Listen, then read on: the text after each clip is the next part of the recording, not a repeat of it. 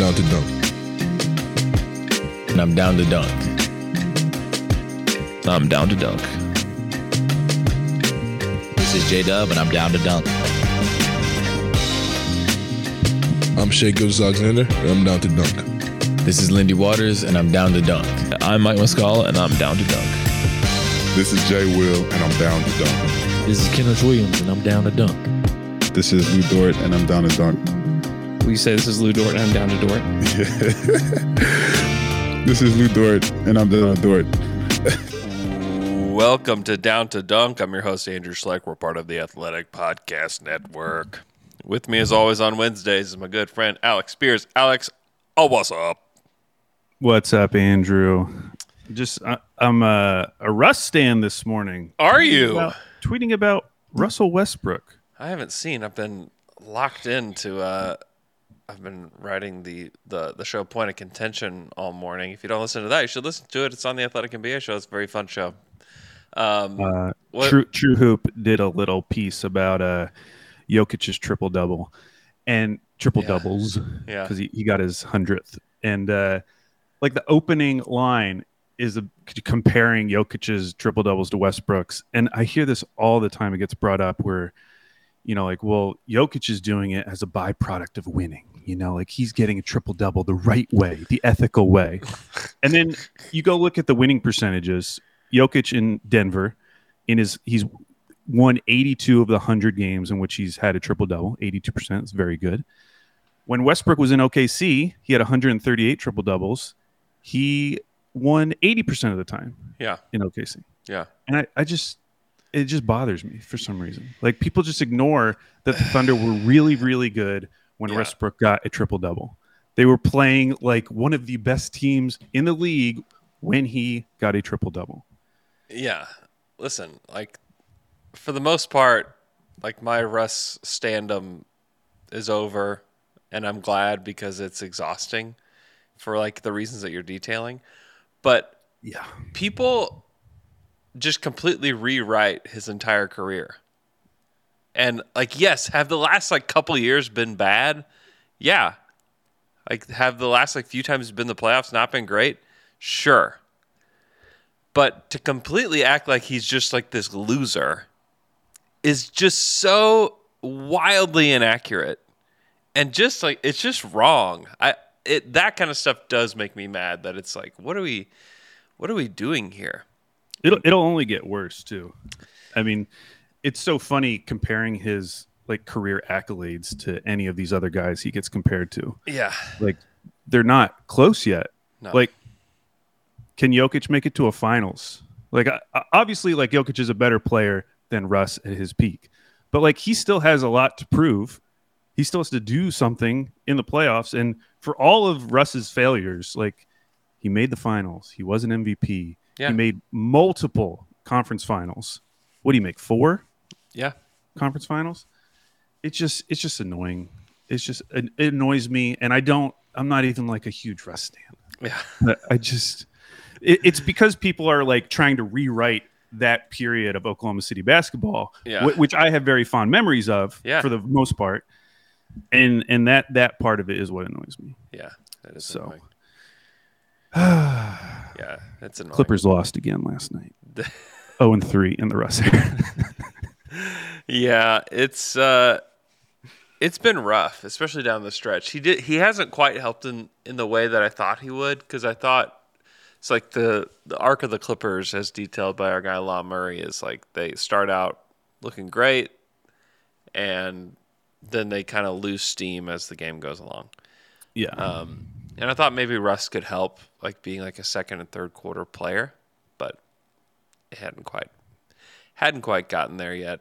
And I guess the good news for the Clippers is like everybody's not that good in the West, and like everybody's in the mix still.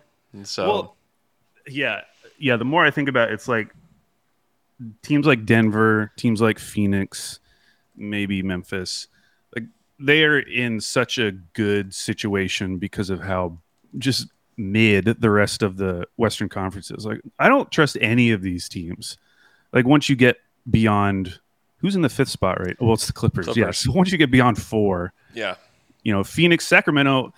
Hey, one of my biggest takeaways from these last 2 games is Sacramento is a really, really good offense. Yeah. They're terrifyingly good. They're historic in some ways. Yeah, they're historic. Yeah, they are historic. Best offense ever.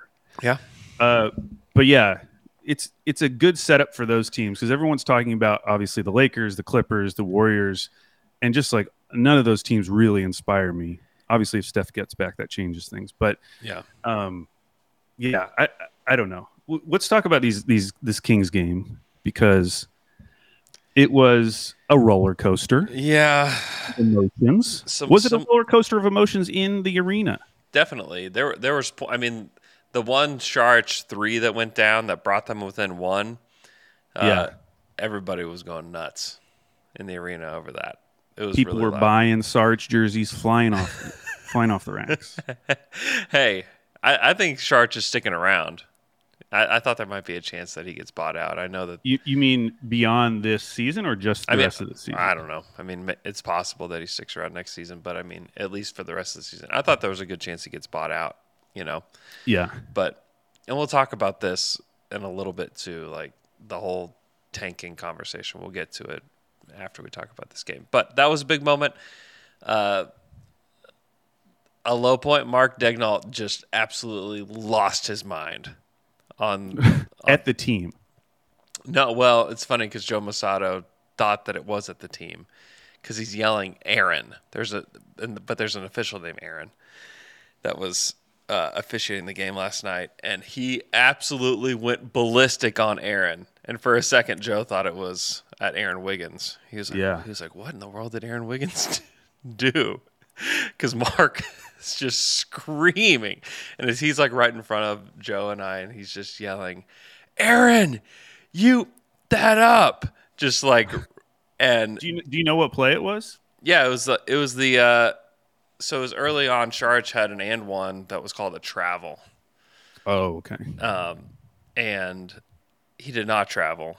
It was clear on the replay. Mark stood there looking at the jumbotron. Yeah. And he clearly just moved his pivot foot and then finished, and they called it a travel. And he went ballistic in the moment at him, and then he called a timeout. And the entire timeout was just spent berating Aaron Smith, poor Aaron Smith. And I was telling Joe this last night, those are moments where Marcus is so kind of unassuming in a lot of ways as an NBA coach in general. He's unassuming. Yeah. And then as a guy that you feel can he handle the rigors of coaching and have this competitive fire. He's got the competitive fire. Oh yeah. I mean, not to pile on this guy, but yeah. Stephen Silas, in comparison, remember when he had the post-game press conference where he was mad and no one really believed it. He may well have been completely mad and that was all real. Right. But it wasn't convincing. When Mark gets pissed, you believe okay, that guy's great. Really pissed. It's great. It was in that moment where he is not spending the time out talking to his team about what they can do better, but spending the entire time out just absolutely just berating this official that I thought, you know what? I think Mark Daigneault's going to make it. It was in that moment that I thought that. That, I don't know. I like that kind of stuff. I like to see Mark just kind of lose it a little bit because all the great coaches do that. They all have that in them. And I don't know, Mark's got it too, which is kind of cool to see. So I think a lot of people's initial reaction to that game was, wow, the Thunder played a horrible defense, awful defense. Yeah. But I just wanted to bring up some stats because I thought this was kind of interesting. I went on Cleaning the Glass afterwards and was just looking at the game. Show me. So tell me. Overall, the Sacramento Kings offense in that game was, in terms of their offensive efficiency, 118.3. Yeah. Do you know what their average offensive efficiency is for the season? 120? 118. Oh, okay. So Sacramento had an average offensive game. And if you look at their last 4 games, their last game against OKC, they were a 124. That game against the Clippers was like 134. And then the game against the Blazers before that was like 130. So in terms of offensive efficiency, this was actually their worst offensive performance of the last 4 games. Wow. Which is kind of interesting. Yeah, that is interesting.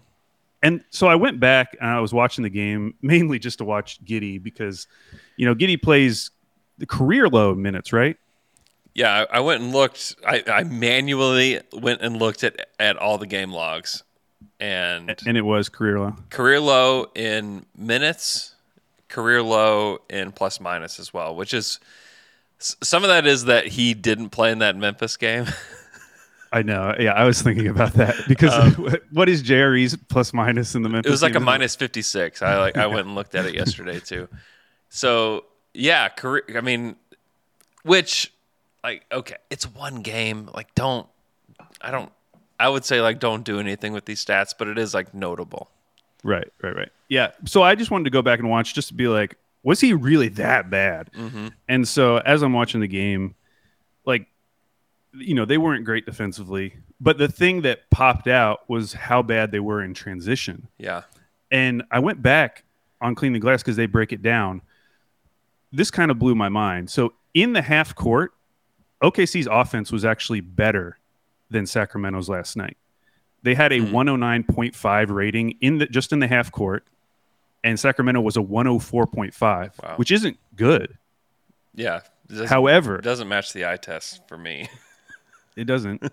But however, in transition, this is where it gets kind of insane. Mm-hmm. Points per play in transition for Sacramento, 152.6 per 100 possessions, compared to OKC in transition, 61.5. Yikes. Now, what's crazy about that is Sacramento only had 3 steals. Mm-hmm. So it's not like they were racking up all these steals, getting all these wide open transition layups because of the steals. Mm-hmm. This was off of rebounds that they're just getting down the court quicker than OKC. They're pushing. And there were multiple plays like that. There was one in particular. Actually, there was a back-to-back where they had 2 transition plays in a row. And the second one, it was Harrison Barnes, outrunning, I think it was Isaiah Joe, who should have matched up to him. And he just flew by him and then got a super easy layup. So that was the part of that game defensively that actually bothered me the most, because you look at a team like OKC and it's why shouldn't they be good in transition other than the fact that they're young? Mm-hmm. But they've been a good defensive team on the season. And so I went back and looked at what have they been doing in transition this season. And it was actually kind of interesting. So there's this stat called points plus per possession, which is points added per 100 possessions. Basically, OKC is 10th in that stat, which means they don't give up a lot of transition opportunities. Yeah. They're actually been pretty good at limiting transition opportunities. However, when the team gets a transition opportunity in terms of points per play, they drop to 18th in the league.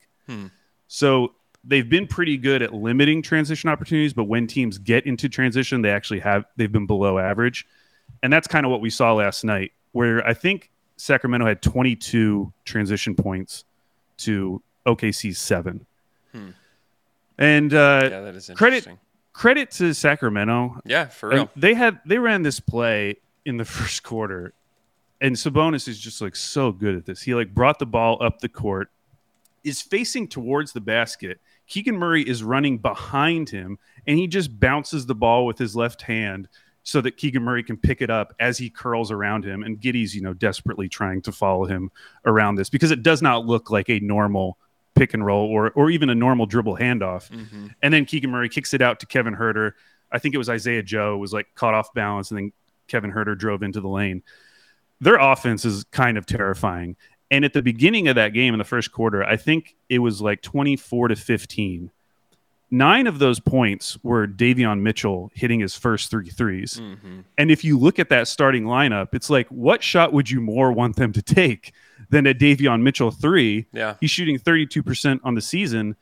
Everyone else on that court is terrifying on the Kings, either from range or in close. And so, like, I kind of understood why they were letting Davion take those threes, but that was the difference in the early going. I mean, it was a 9-point lead all of a sudden, and it was because Davion Mitchell hit his first 3 threes. So I do think there was some unluckiness factored into Giddey ending up being a minus 32. Michele was texting with the group last night and just saying that, Giddey is a step slow on a lot of possessions where he will lose his man, and maybe his man doesn't end up being the guy who actually scores. But as a result of Giddey losing his man, the defense is scrambling, and it leads to a relatively easy basket for someone else. And because you're playing a team like the Kings, who are just flinging the ball around the court, it is accentuated in a game against a team like Sacramento, maybe than it would be in a game against some other team. Yeah. We'll say Houston, since they're always our example. Yeah, Houston, Detroit. Yeah. Yeah. The Kings are difficult to defend. And I think it was not a great Lou Dort game either. Obviously, he only played 21 minutes, which is, I think, like the third lowest. That was honestly probably even more surprising because you kind of would think that Mark would just leave him out. No, he was like, you could tell he was mad about the way that they started the first half and the second half. And he pulled everybody but J-Dub. And I think the first time it was like everybody but the Jalen Williamses. And then it was like, okay, you three get off the court, Giddey, Joe, and Dort. It's like, no. Yeah. Somebody pointed out, this, I guess it was written somewhere, that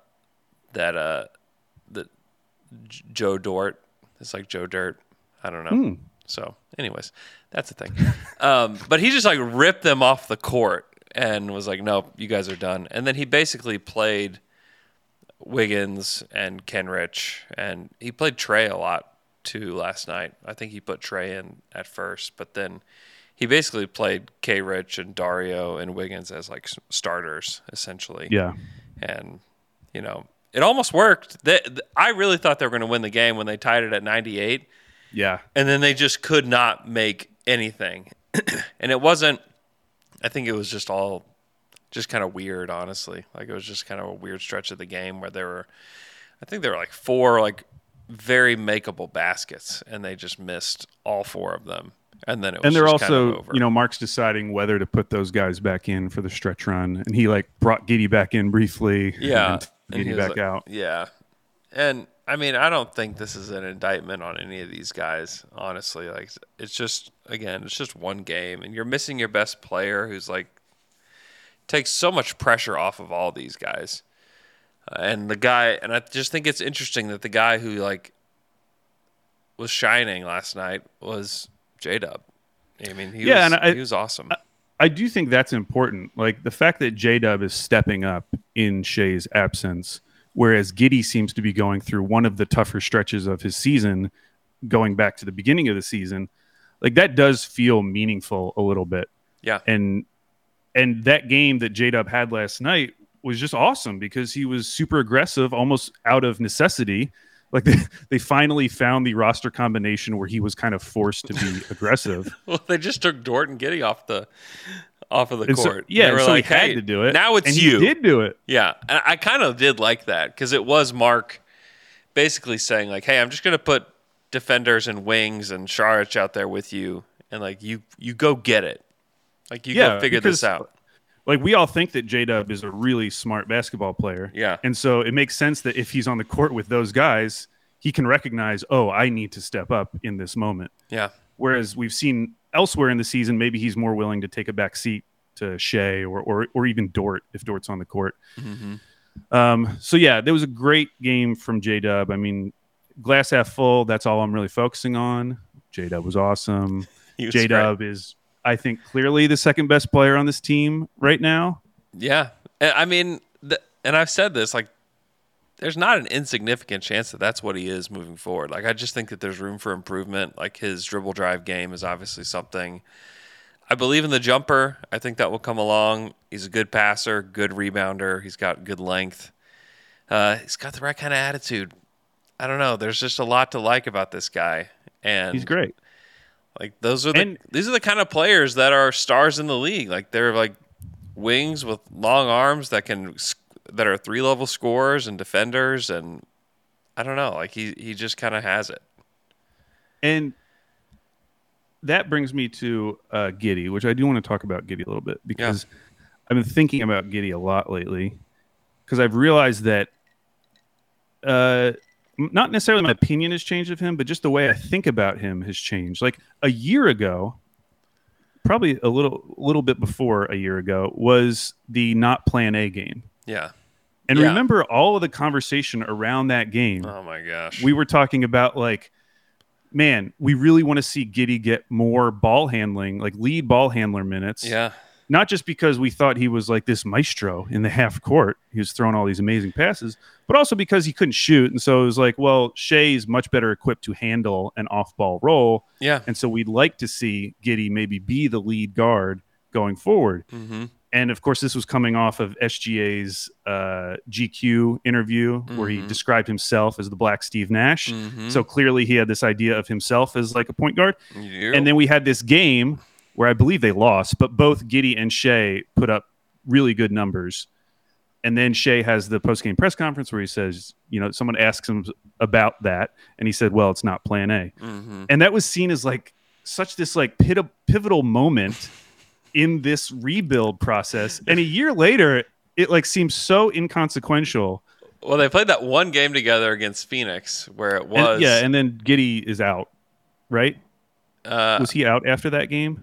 I can't remember. Did they ever play again after that game? No. They didn't play together because then I think it was Giddey that was out, and then Shea was out, and then it was like all over. But a lot of the focus of that conversation at the time was based around the idea of like Giddey needs to be our second best player because who else is going to be the second best player on this team? And so if we're trying to optimize our second best player based on what skills he has and does not have, it kind of made sense at the time to kind of go down this path where Giddey might be the lead ball handler on the team. A year later, like there's a conservative chance, like conservatively, he would be the fourth best player on this team. Yeah. If we believe J-Dub's the second, and if Chet ends up being what we think Chet's going to be. Yeah. And now the conversation talking about the fourth best player on the team versus a guy needing to be the second best player on the team, like it just changes it. Why is his face right in front of us? Andrew has put up a picture of Giddey. I would say an unflattering picture. It's a wild what photo. He usually looks like. That's a wild photo, isn't it? This is a reason to tune into YouTube. That's just a wild picture. His hair is going everywhere, man. That's a wild. I was talking on the Discord last night. I want to see him comb it forward just for one game, just like over his eyes. emo Giddey. But as a result, like I am thinking about Giddey differently now. Yeah. Like, yeah, a lot of his weaknesses are huge issues if you need him to be the second best player on your team. Yeah. But if we go into next season, let's say they get a little lucky in the draft, either by moving up or just by falling back the rest of the season, they get a player that we really like. Who's a player you really like, other than Wemby or Scoot? I mean, I like in that range. Yeah, in like the 3 to 7 range. Pick a name, any name. That's who would you take third, Andrew? God, who would I? You got to decide. It's tough. It's really tough, especially with all the Brandon Miller weirdness. You know, because otherwise you would just you would probably just choose Brandon Miller. Like that's the easy one because he's big and can shoot and is a passer. Yada yada. Like the Thompson. Well, for the sake of this argument, let's just say they took Brandon Miller. That there's a scenario where Giddey's now the 5th best player on the team. Yeah. There's a chance of that. Keontae George. I'm a Keontae George guy. Do what? I said I'm a Keontae George guy. Keontae George guy. Okay. So it's not necessarily that I'm like trying to limit Giddey's ceiling. Yeah. He can still have a high ceiling. It's just I'm thinking more about his floor now because of where he's kind of ended up in the pecking order going forward. Mm-hmm. And as a result, I'm actually feeling okay about Giddey. Whereas if this was the exact same scenario, but last year where we don't have J-Dub, we don't have Chet, and this is Giddey's second season, and this is what's happening, I think I'm a lot more worried in that scenario. Yeah, or if like they had just gotten one pick, and we'll talk more about this. I don't think this is how it would have played out, but let's say they just get one pick there, and they just take. And they taking Jang. Just take Jang, and yes, okay, that's kind of perfect because like it's easy to think about Chet when you also have J-Dub, and you're like just very excited about that draft class overall. Yeah. If Jang is in the G League and your other pick is sidelined, and Giddey has to be the second best player for this season. Yeah, that changes a lot. Yeah. And for the record, like I think if that were the scenario and somehow we ended up in this exact game last night, I think Giddey plays like better 30 plus minutes. Oh, I think he just plays. Yeah. Like flat out. I do think that there was probably part of the coaching staff that's like, okay, let's just see what J-Dub does. You know, like Giddey doesn't have it tonight. Like, let's just throw him out there and just see what he's got without, like, an extra ball handler out there. Because I think whenever Giddey or somebody else is out there with him, he tends to defer. Yeah. And so when it's, like, Aaron Wiggins and Kenrich and those guys, like, obviously those guys can handle a little bit too. But it's, like, pretty clear who should have the basketball in those scenarios. So, you know, there's certainly some negativity around there, and a lot of it is like I think people are like going way overboard with the Thunder are tanking now stuff. Like I just don't think that's true. I just don't think that's true at all. I mean, people are in my mentions with the tank gifts, and listen, I am like the guy that would want them to tank. Like I would prefer them to end up with the 6th pick, which is in play, or even the 5th pick, which is in play too, than 9 or 10. But I believe they're still on track to be picking at 8, 9, or 10 in this draft and like getting closer to the play-in than not. Is this reverse psychology? It's not. I wish it was. I wish I had that kind of power. But like they made those moves last night in an effort to win the game because Dort and Giddey were not good. And so it was like, okay, you guys stink tonight. We're going to let you sit, and we're going to play guys that are going to bring it on defense, and we're going to let J-Dub kind of, you know, handle this. And they almost won. Like they came close. They had it tied there toward the end of the fourth quarter. Yeah, that was not a tanking move. Yeah. So like the whole like, oh man, we're in the tank again. I mean, I believe firmly that if Shea didn't get COVID, he would have played last night. And he'd probably be playing again tonight if he didn't have COVID. Yeah. Like, it's just an unfortunate thing that happened. That's where I'm like, when people are saying, like, man, what are the Thunder doing with Shea again?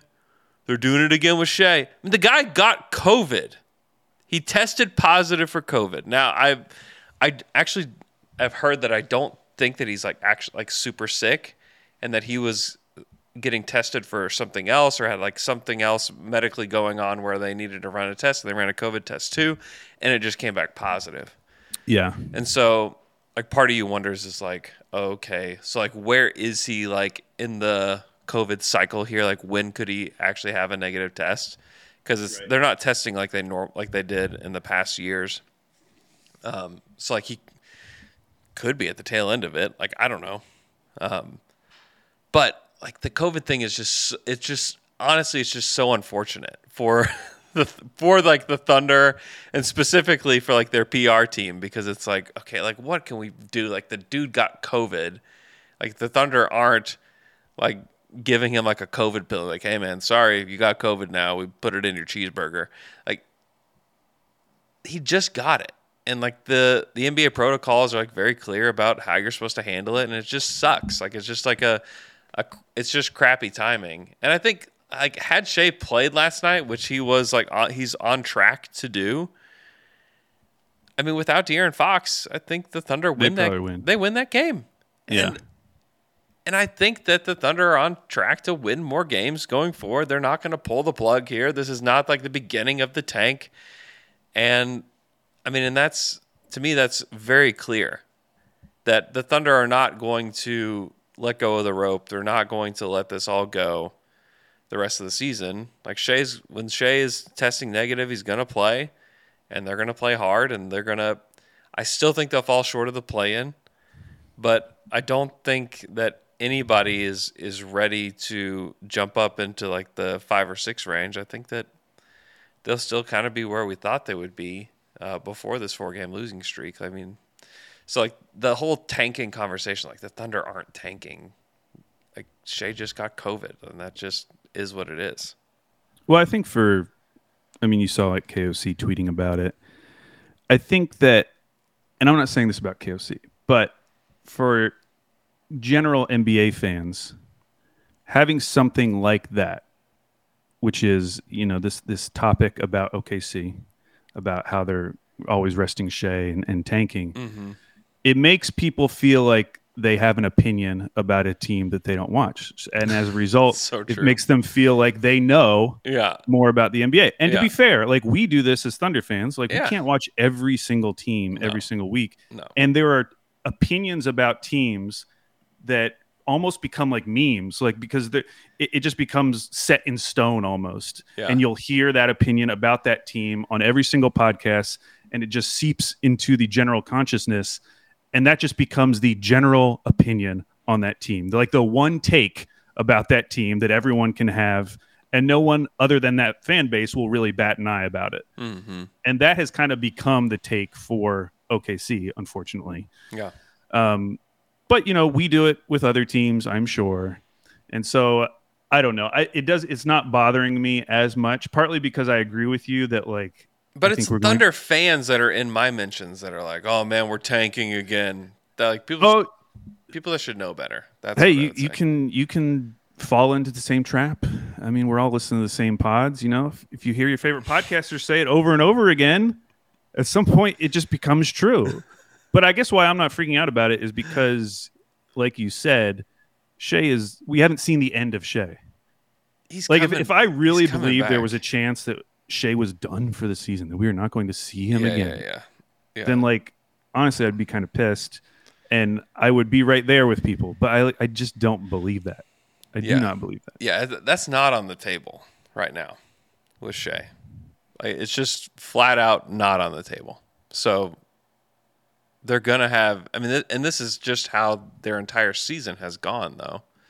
When you look back at their entire season, it has just been like this ebb and flow the entire way. Yeah, I mean, it does feel like that Jazz game was a turning point in some ways. It did feel like a tipping point, both because Shea got injured, but also because like they were very close to winning that game. Yeah, and if they win that game, I'm not saying Shea plays, but like now all of a sudden they're only on a 3-game losing streak instead of a 4-game losing streak. Maybe they win one of those other games. Yeah. Well, tonight's a big one. They play the Lakers tonight. That's a big one. Then they have 2 against the Jazz after that. Those are both big games. And the Jazz just lost to San Antonio. They did. Last night. They did. I mean, here's the deal. Like, if the Thunder beat the Lakers tonight, which doesn't feel impossible, the Lakers are on a second night of a back-to-back too, and we have a fully rested Gideon Dort. Still out. Yeah. And LeBron's obviously out. Yeah, LeBron's out. And then like if they beat the Lakers and then beat the Jazz on Friday and Sunday, then like how's everybody feeling then whenever they're sitting in 10th? I mean, and also because you look at these teams around them, like the Lakers obviously just lost LeBron. That's a huge blow, especially if you look forward at who they have to play the rest of the season. Yeah. Portland was up huge on Golden gosh. State last night and then completely blew it. They blew it. They're still 3 games under 500. Yeah. New Orleans, who is in 10th, has been awful for a while now. We're really going on like a month and a half of New Orleans just being a bad team. Lost 15 in their last 20. They're in a free fall. So they're 5-15. Yeah. These are the teams above them. And then you come to the Jazz, 31-32, lost last night to San Antonio. Even above them, Minnesota, who I was actually feeling like kind of good about. They actually got a nice win last night against the Clippers. Yeah. But like for long stretches of that game, you didn't feel comfortable about them. Mm-mm. But even if you just go from the 9th down, like, are any of those teams so obviously better than the Thunder healthy? No. I don't think they are. And that's why I think that even if you want them to tank, it's just like, it's just going to be natural that they're just going to hang out in this morass of teams. Yeah. until the end of the season. Yeah, they're going to be in the mix. And like I said, one of these teams has to catch some type of fire, even if it's just like maybe playing over 500 for a 10-game stretch, which none of these teams have done over their last 10. In fact, who would you pick? Who would you pick?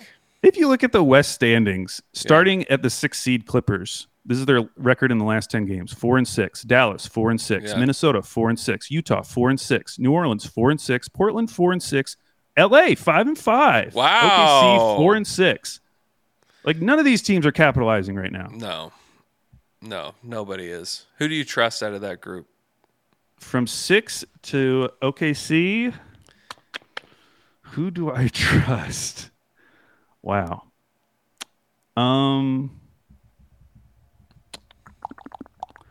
Man, I don't have an answer, Andrew. I mean, I'd have to go with the Clippers, but it's like who've lost 3 in a row.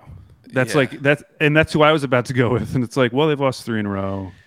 Yeah. Who do you think gets the last 2 play-in spots? So it's like Utah, New Orleans, Portland, Lakers, Thunder are all in the mix for 2 spots. So it's like 5 teams like trying to squeeze into 2 spots. Who gets there? Because I think ultimately, like, Minnesota has been good enough to get there.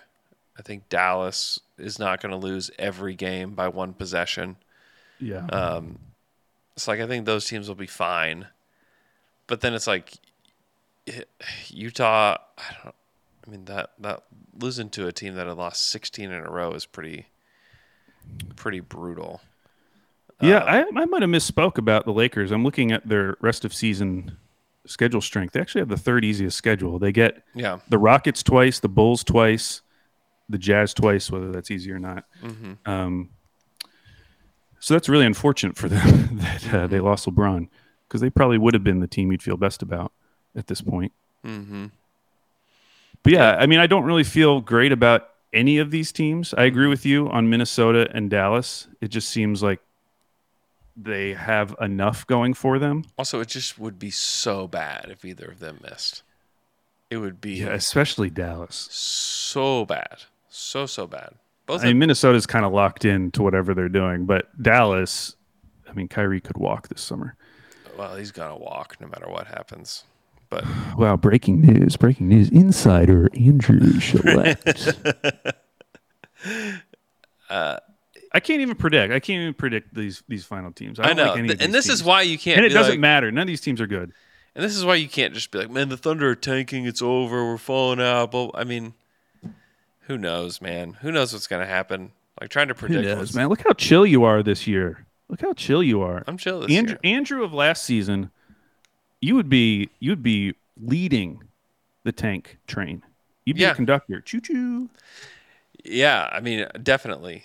And like, part of the reason why I'm kind of whatever is that after 2 in this draft, man, I don't know how you decide who is where.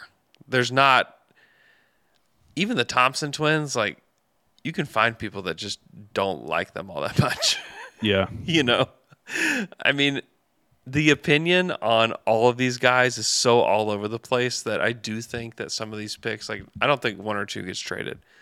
But I think 3 through 10 can be had.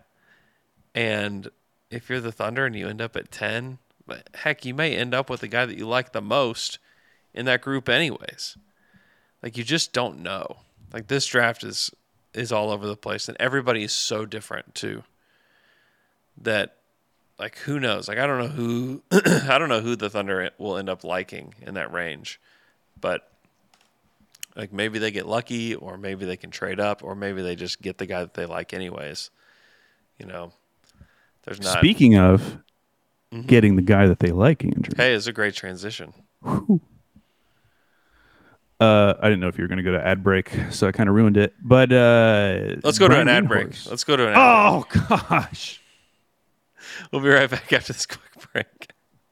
Discover the latest collections from David Yurman, as seen recently, styled on basketball stars like Jaime Jaquez, Jalen Green, D'Angelo Russell, and others. David Yurman is a celebrated American jewelry company inspired by the beauty of art, architecture, and the natural world. The story of David Yurman begins in New York City with David, a sculptor, and his wife Sybil, a painter and ceramicist. When the artists began collaborating, their goal was to simply make beautiful, designed objects to wear. Over 40 years later, the Yurmans and their son Evan continue to redefine American luxury jewelry with timeless, modern collections for women and men defined by inspiration, innovation, consummate craftsmanship, and cable, the brand's artistic signature. David Yurman's collections are available on davidyurman.com. And we're back after that quick break. Wow, that was really professional. That was really, really good. Really good. So Brian Windhorst wrote an article for ESPN.com, which I clicked on it because everyone was saying, oh, it's behind the paywall. And I was like, oh, it's not for me. Weird. Turns out I've been paying for ESPN Plus for like the last 9 months and had no idea. Wow. So I canceled it yesterday, but I got to read the article because it's $10 a month, and I hadn't even been using it. That's a lot of dollars. Anywho, this article was about what the Thunder did at the draft last year. And it leads off at the start of the NBA draft in June. The Oklahoma City Thunder had 2 missions: get Chet Holmgren, get Jalen Williams. Mission accomplished. Mission accomplished. So basically, he talks about how they were always kind of interested in Chet, and that I don't know if he was implying that they knew this, but he says Holmgren wasn't going number 1 to the Orlando Magic, which I don't know why he said that. If he's saying that like he knew that at the time, or if he's saying that in retrospect.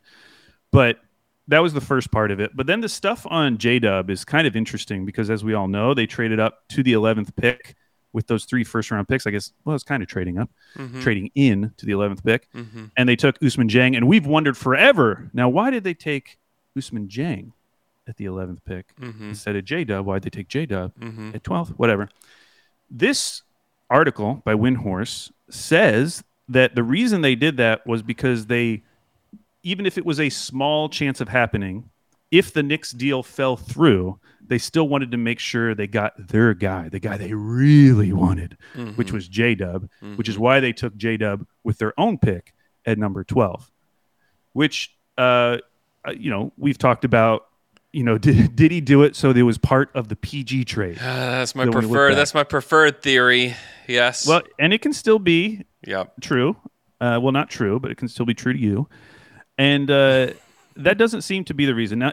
Now you can believe this or not. I think the timing of this article is kind of interesting because clearly the Thunder contributed to this article. Like he has some source within OKC based on this article. There's no question. And so OKC doesn't do that very often. So like, what would be the reason for them suddenly wanting to contribute to a story? Just pumping up J-Dub, I guess. Pumping up themselves about J-Dub.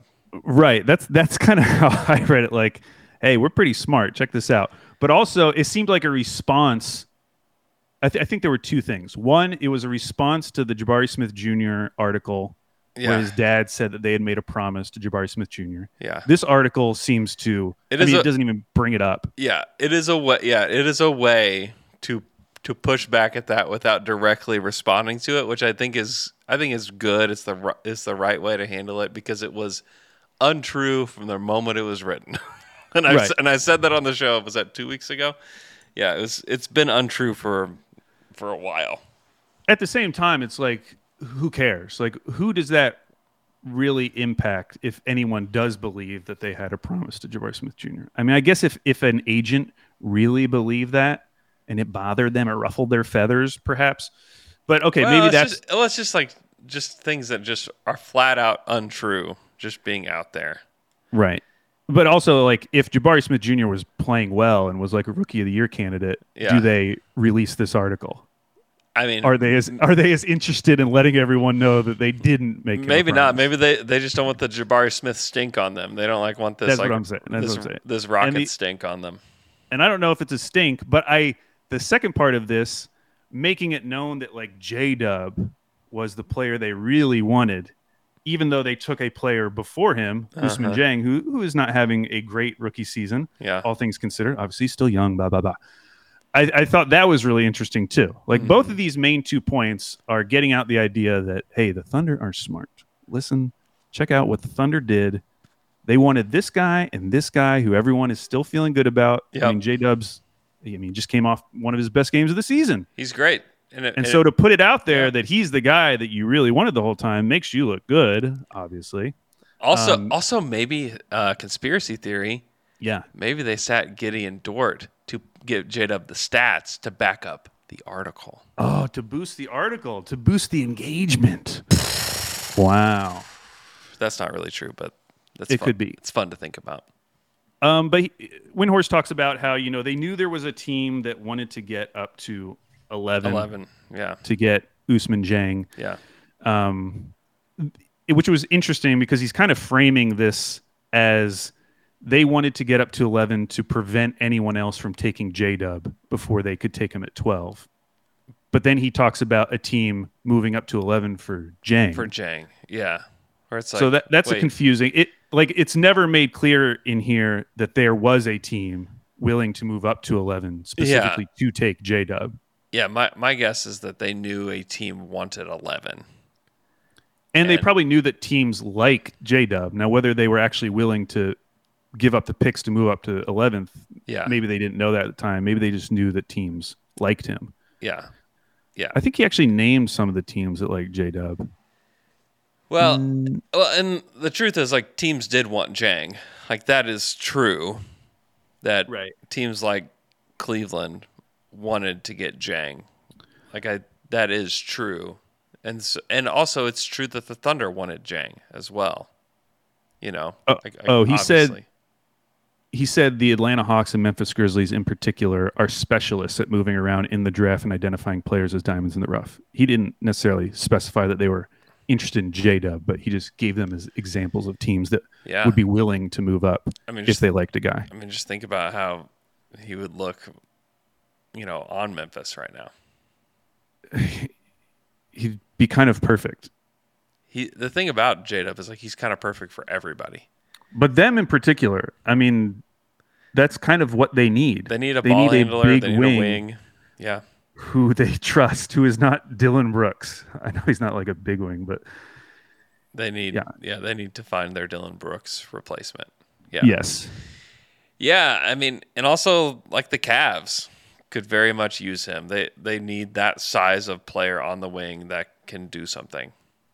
And I take it back. I didn't realize Dylan Brooks was 6'7". I apologize, Dylan Brooks. I thought he was shorter than that. Oh, no, he's big. He's a big dog. It was an interesting article. It's all true, obviously. I don't think they'd print it if it wasn't true. But it is interesting that, like, if the Thunder were to have their choice of Dieng and J-Dub at the draft, if they could only choose one, this article suggests that it would have been J-Dub. It was gonna be J-Dub. Like, that is accurate. And so, which makes you feel good if you believe that this is all true because he's been awesome. Yeah, it is true. It is true, and he is awesome. And true, and he is awesome. It is a big deal to get a guy like that at 12. It is a potential franchise changer to get one of those guys. Like Donovan Mitchell was for Utah, Right. Like, it is. It's the kind of thing like I'm not putting this curse on Ousmane Dieng. Okay, I'm not putting this curse. Don't do it. But remember when the Clippers had 2 picks at the end of the lottery? Yeah. Who'd they take? SGA and Jerome Robinson. Yep. Who you have never heard from again, and it doesn't matter because they drafted SGA, which allowed them to get PG and Kawhi. Mm-hmm. So I know there are people out there who are stressing out about Ousmane Dieng a little bit. And I get it. Like, they gave up 3 picks for him. I know they have a ton of picks coming. Mm-hmm. I'm just not worried about it, in part because of how good J-Dub has been. Yeah. Like, if we look back in 10 years and they just nailed one of those picks, the Dieng and J-Dub picks, like, that's all that's going to matter, honestly. Yeah. It won't be that big of a deal if Dieng doesn't pan out. The fact that we already feel this good about J-Dub and Jang still could pan out, makes me feel pretty good, even though I was not a big Jang fan to begin with. Yeah. Yeah, I mean, if you're picking at 11 and 12, like, you're just lucky if those pan out. You know, like, picks in that range, usually both of those don't pan out. Yeah. So, I mean, yeah, I don't know. I'm not stressed about Jang. Sounds like you're not stressed about anything, Andrew. This is the gravy year, man. This is the gravy year. You can't get mad about it. You can't mad at gravy? No. I can sure try. Let's bring up Trey Mann. So no, I just thought it was interesting that in both of these last two games, they haven't completely staggered Giddey and J-Dub. Yeah. In fact, it doesn't seem like that's been a focus at all. Yeah. Instead, the focus has been, let's get Trey Mann some time running a unit. Yeah. Where he is like the main ball handler on the 5-man unit that is on the court. Yep. And he got that opportunity for a while last night. And I don't know, like, you know, I don't have strong opinions on Trey Mann at this point. I'm not super invested. You know, I kind of need him to pull me back in. If I was going to be positive, I would say that, like, process-wise, like, there is some good stuff. Like, he's way more confident. He's playing more confidently than he was a few months ago when he, like, wouldn't take a shot. Like, at least we saw him go to his step back a couple times last night. And I did think there was one play in particular defensively where he was, I forget who it was. It might have been Keegan Murray, who he was, like, tracking down the lane, passed it off to Sabonis. There were 3 Thunder players. The one who jumped and tried to actually contest Sabonis was Trey Mann. Yeah. Got to give him credit for that. Yeah, I remember that moment. It was a nice little moment there. It was a nice moment. I think he had 6 assists. Watching it back, none of them were, you know, mind-blowing in any way. No. But I appreciate that the coaching staff is trying to get him this time. Yeah. Because I think we feel like as long as he's missing all of his threes, it does feel like he misses a lot of his threes. Mm-hmm. The best chance he has for success is if he has the ball in his hands, where he can get to that step back, where he can make decisions. And they're giving him that opportunity right now. And I wouldn't say he's seizing the opportunity because he's not. You know, he was 3 for 9 last night. Yeah. But, you know, at this point in the season, I'm fine with him getting that opportunity because I wasn't completely ready to write him off. And so they're giving us this, you know, this kind of extended look at him that we weren't getting early in the season. Yeah. It's not been good. He's shooting 38% from the field this season. Mm-hmm. You just can't make it in the league like that. Like, you just can't do it, especially when there's other guys like Isaiah Joe, who didn't have a great night last night, but, like, still, like, we know what we're getting from Isaiah Joe. You have J-Dub, you have Shea, you have Giddey. Like, there's just not room. Like, he's going to have to learn how to play off ball better if he's going to make it. Like, period, the end. And then, like, learn to pick his spots. Because I do think that there's some of the, like, hey, he's got to have so many possessions handling the ball kind of thing. Like, yeah, without a doubt. But even when he has those, he doesn't always take advantage of it. And so I don't know. Like, I'm not completely out. Like, he's going to have another chance next year. And maybe not. Maybe they trade him. I don't know. I don't know what they're going to do. But the rest of this year is pretty big for Trey Mann. And we had high hopes for him at the beginning of the season. And I don't think, like, his career is completely over here with the Thunder or in the league. But, like, he's got to show some more aggression as an offensive player. And he's got to make shots. Yeah, and I'm not positive that the minutes will be there next year. I know you and McKelly were talking about this on Monday. Like, you know, there's still going to be some opportunities for these guys. You're mostly referring to all the bigs. Yeah. But, like, if Chet's healthy, he's probably playing around 30 minutes in that center position. And that is not just going to affect the bigs because we've seen that they've been willing to play like Kenrich at the 5. Yep. That is going to affect the minutes for everyone. Yeah, it's true. And so guys like Kenrich who have been able to play some 5 are going to get moved down a spot. if he's going to be able to get minutes. Yeah, it's true because like J-Dub has played 4 at times, and like he's going to be moved to guard probably more often next year with and bigger so maybe guys. those minutes do evaporate for Trey, and this kind of is his shot. Yeah, if everyone's healthy, of course. That could very well be the case. And then we don't know who they're getting in the draft either. Like if they do draft a guy like Jarris Walker, like your big minutes are taken up there with he and Chet. Like they're going to eat up most of the minutes. Or if you draft another, like what if they did draft Keontae George and they're like, hey, good try, Trey, man, but we're going to put this guy in your slot now and let him come off the bench and get buckets.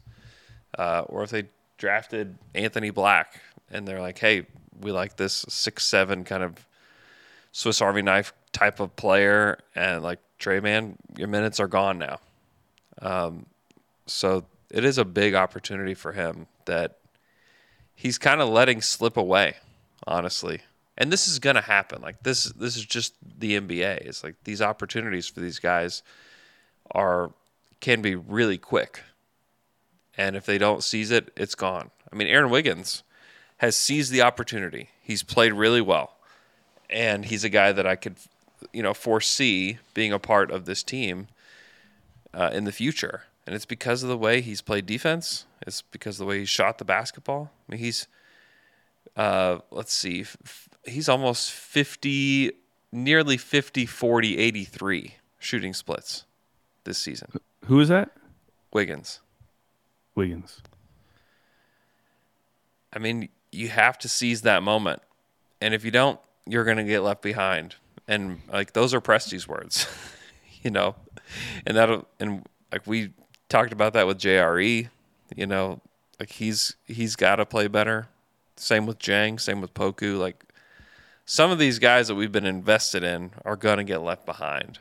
And in their place could be guys picked in the 50s, Aaron Wiggins, guy who was picked up off the scrap heap, and Isaiah Joe. Like it doesn't have to be someone that was drafted. The Thunder have done well, just finding guys. It could be, Jay Will, who was picked in the second round. It's like, oh my gosh, like this guy has had some moments this year. So yeah, it's been a struggle with JRE, and I don't know how much of that is just him coming back from what was called an impressive ankle sprain. Yeah. Because obviously that would affect your mobility even as you're coming back. Mm-hmm. But yeah, I've just been really I just don't know what to point to with JRE as like, this is the thing. This is what he does. He's got a really big chin beard. He does. I mean, last year, remember the highlight was that defensive play on Harden. Yeah. Where he was switching his hips back and forth. He looked so flexible, so mobile. Flipping his hips. And there just haven't been moments like that. And the opposite is that around the rim, I think he's just been bad. As any kind of deterrent. I'm not expecting him to be a rim protector, but just as a deterrent, as an obstacle to the basket. Yeah. I do not think he's been good. Yeah, and his corner three just has not fallen. He hit one last night, but it was after like getting a second chance in the same possession. Yeah, let's see what he's shooting from the corner 30% this season. This is on Cleaning the Glass, so it might not be the same. Yeah. This is on Basketball Reference. He's 31.3% from the corners.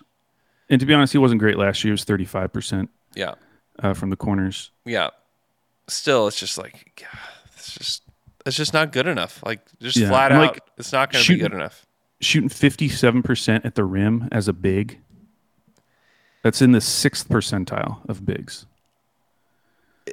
It feels right though. Like that matches the eye test with Jeremiah. Is like these.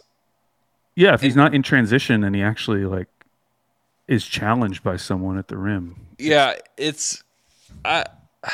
and also he just might be caught as a tweener, like the worst kind of tweener. We've talked about this. The worst kind of tweener. The worst kind of tweener. Remember when that was the big thing with Jeff Green? Everyone was freaking out that he was a tweener.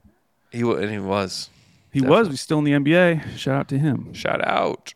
he became the worst kind of tweener back then. Used to be you're caught between the 3 and the 4, right? Yeah. Now it's if you're caught between the 4 and the 5 because you're too small to defend 5s and you're too slow to defend 4s. Yeah. Like now the Jeff Green tweener is the right kind of tweener. Now, this is the tweener. This is the wrong one. This is the wrong kind because back then, like Jeremiah could play 4 and he can some, but like now 4s are just basically wings in the NBA. Right. Yeah. And you have to be able to defend those kind of guys. Or you have to be a guy like Keegan Murray who just is like a lights out shooter. You know? Yeah. Yeah, it's funny now looking back to the preseason where this is before Chet's injury. Yeah. Our prediction for the starting lineup was front court of JRE and Chet. Yeah. And even if JRE was playing okay, I don't think that would be my choice going into next season. Anyways, like his skill set just like isn't really what I'm looking for. What would your prediction be for next year? Next year? At the 4. I mean, if you want Shea, Giddey, Dort, and J-Dub to be in the starting lineup, there's only one way you can do it. Mm-hmm. So if that's not your answer, then somebody's going to the bench. Mm-hmm. And I don't think I'm ready for that conversation yet because we don't know who they drafted. I mean, maybe after they drafted, I'll be like, oh yeah, you send this guy to the bench. That makes sense. Yeah. I mean, somebody will get sent to the bench eventually. I don't think that's going to be their locked-in starting lineup forever. Mm-hmm. But it could be Dort. It could be Giddey. Yeah. I do think SGA and J-Dub and Chet, if healthy, feel like the easiest locks. I would agree with that sentiment for sure. And then we'll see what they do at the draft. And like how ready that player is. Like who knows if they draft Ryan Rupert, like that guy's coming off the bench for sure. if he like is not with the blue, you know. Maybe they draft Chris Murray, Keegan's brother, who looks exactly like him. They're not twins though. I don't think they're twins. Am I wrong? Let us know in the chat. I don't think Let us know in the chat. Are they twins? 22 and a half. Maybe they are. Maybe they are twins. I didn't think they were. They are twins. They are twins. That is all. And this is going to blow your mind. They're identical twins. Well, that makes way more sense because they look exactly alike. Last thing I wanted to bring up was Shams had an article about the CBA negotiations moving forward. Yeah. There's some stuff that may be relevant to the Thunder down the road in terms of extensions. Mm-hmm.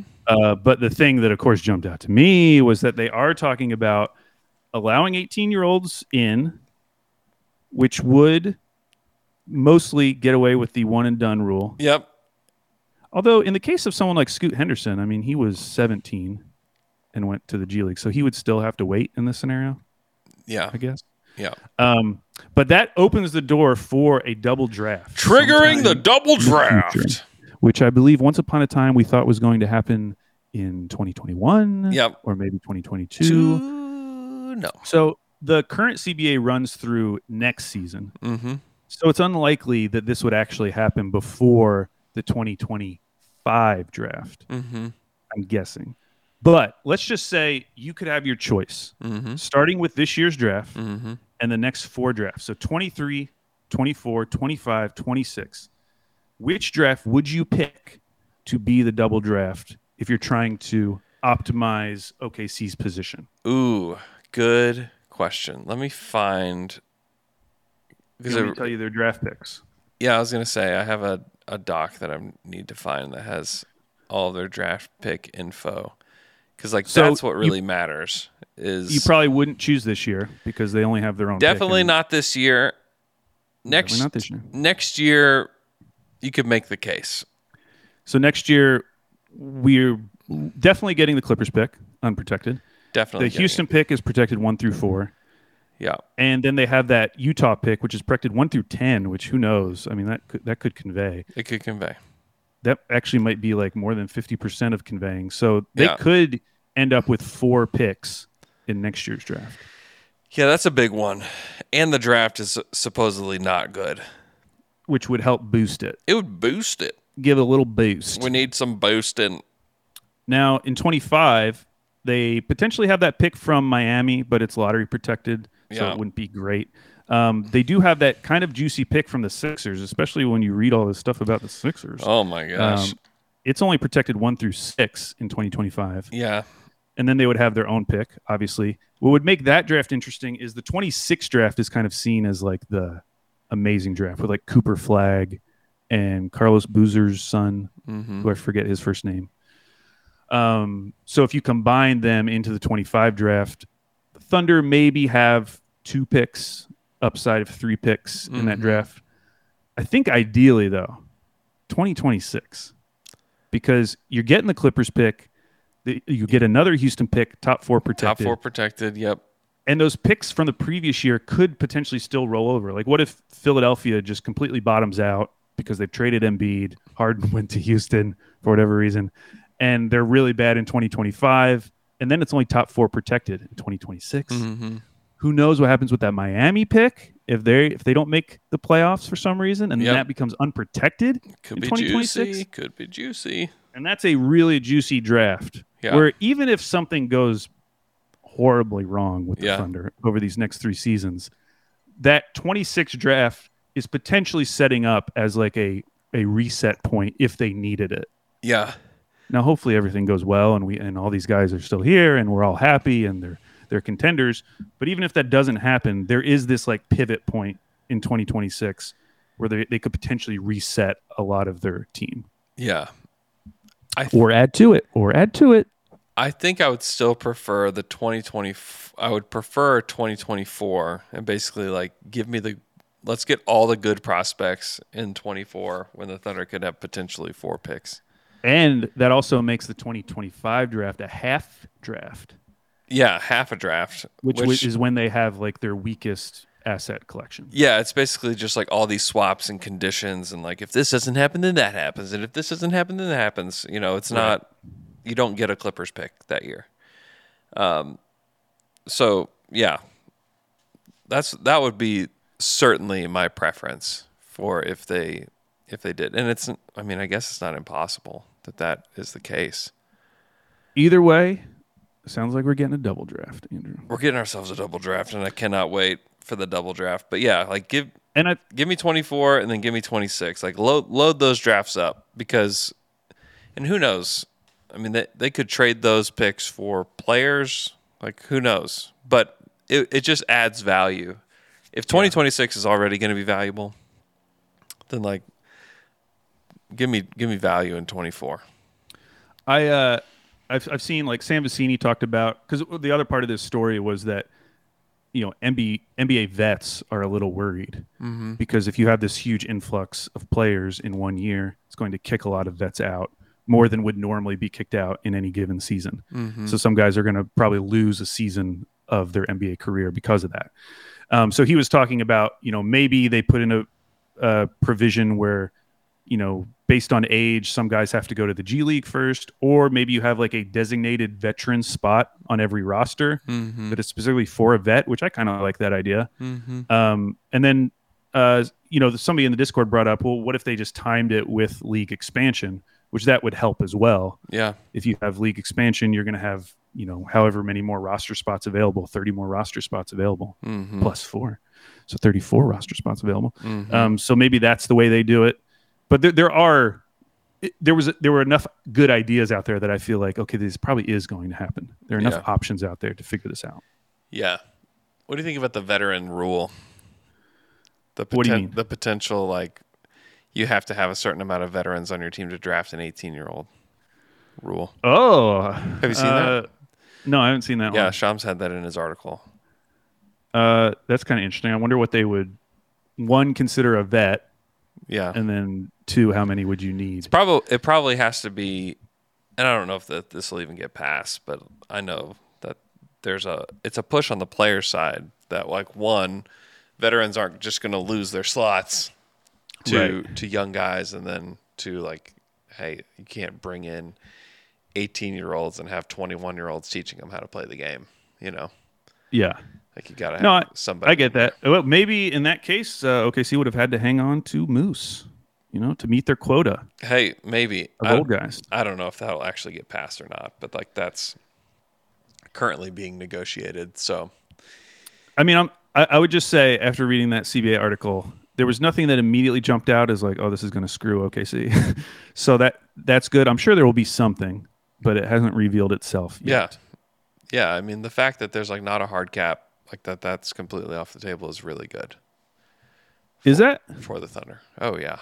Why is that good for the Thunder? The hard cap would be a disaster. A disaster. Oh, just because they wouldn't be able to potentially keep all their young guys if they were all happen to be good. That, and then what happens is like all the good players are going to get their money, and then you have your minimum guys, and then like all the guys in the middle now basically are going to make the same money. Yeah. And now they just choose what market they want to go to. And you're saying? And I'm saying they're not coming here. Andrew. And I'm saying like the rich get richer, and they also don't have to pay like crazy luxury tax bills anymore. So like you think like, oh man, this is great because then the Warriors just can't spin their way to a great team. The Warriors are going to get a great team anyways because people are going to want to go play there. The Lakers are going to get the guys they want. People are just going to go play there. If you're limited by this is how much they can get paid, fine, we'll still go to these markets. And then OKC gets screwed because, wow, we've drafted 7 guys that we really like.